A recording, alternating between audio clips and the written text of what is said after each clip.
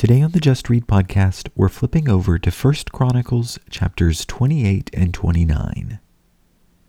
Before David dies, he has some instructions and fatherly advice for his son Solomon. Let's read 1 Chronicles 28 and 29.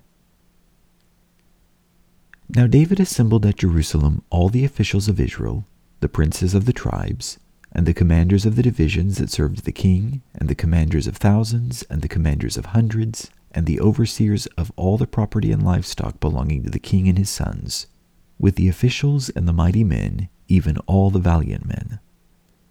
Then King David rose to his feet and said, "Listen to me, my brethren and my people. I had intended to build a permanent home for the ark of the covenant of the Lord and for the footstool of our God. So I had made preparations to build it. But God said to me, 'You shall not build a house for my name, because you are a man of war and have shed blood.' Yet the Lord, the God of Israel, chose me from all the house of my father to be king over Israel forever. He has chosen Judah to be a leader, and in the house of Judah, my father's house, and among the sons of my father, he took pleasure in me to make me king over Israel. Of all my sons, for the Lord has given me many sons, he has chosen my son Solomon to sit on the throne of the kingdom of the Lord over Israel. He said to me, 'Your son Solomon is the one who shall build my house and my courts. For I have chosen him to be a son to me, and I will be a father to him. I will establish his kingdom forever, if he resolutely performs my commandments and my ordinances, as is done now.' So now, in the sight of all Israel, the assembly of the Lord, and in the hearing of our God, observe and seek after all the commandments of the Lord your God, so that you may possess the good land and bequeath it to your sons after you forever. As for you, my son Solomon, know the God of your father, and serve him with a whole heart and a willing mind. For the Lord searches all hearts, and understands every intent of the thoughts. If you seek him, he will let you find him. But if you forsake him, he will reject you forever. Consider now, for the Lord has chosen you to build a house for the sanctuary. Be courageous and act."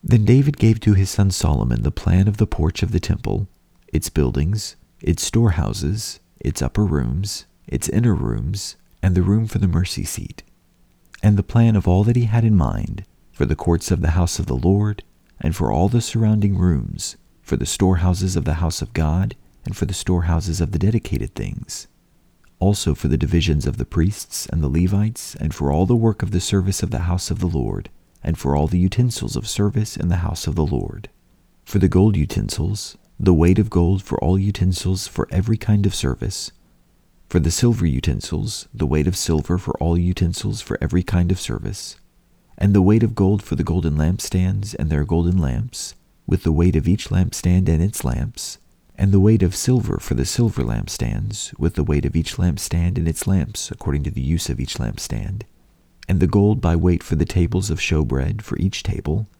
and silver for the silver tables, and the forks, the basins, and the pitchers of pure gold, and for the golden bowls with the weight for each bowl, and for the silver bowls with the weight for each bowl, and for the altar of incense refined gold by weight, and gold for the model of the chariot, even the cherubim that spread out their wings and covered the ark of the covenant of the Lord. All this, said David, the Lord made me understand in writing by his hand upon me all the details of this pattern.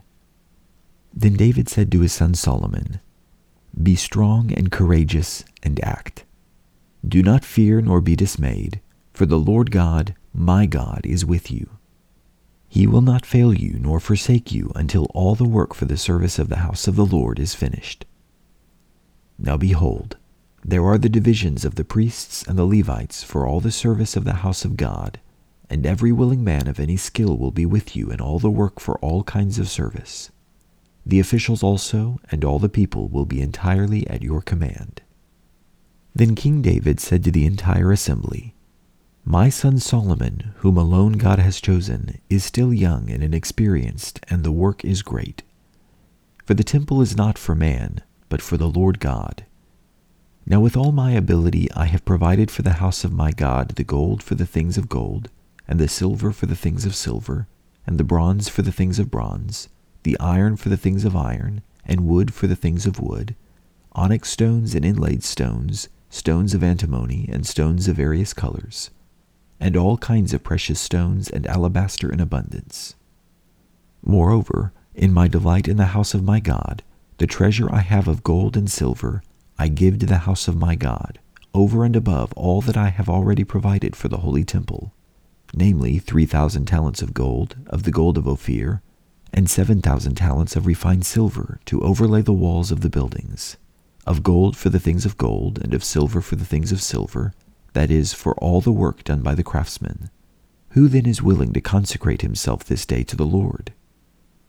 Then the rulers of the fathers' households, and the princes of the tribes of Israel, and the commanders of thousands and of hundreds, with the overseers over the king's work, offered willingly.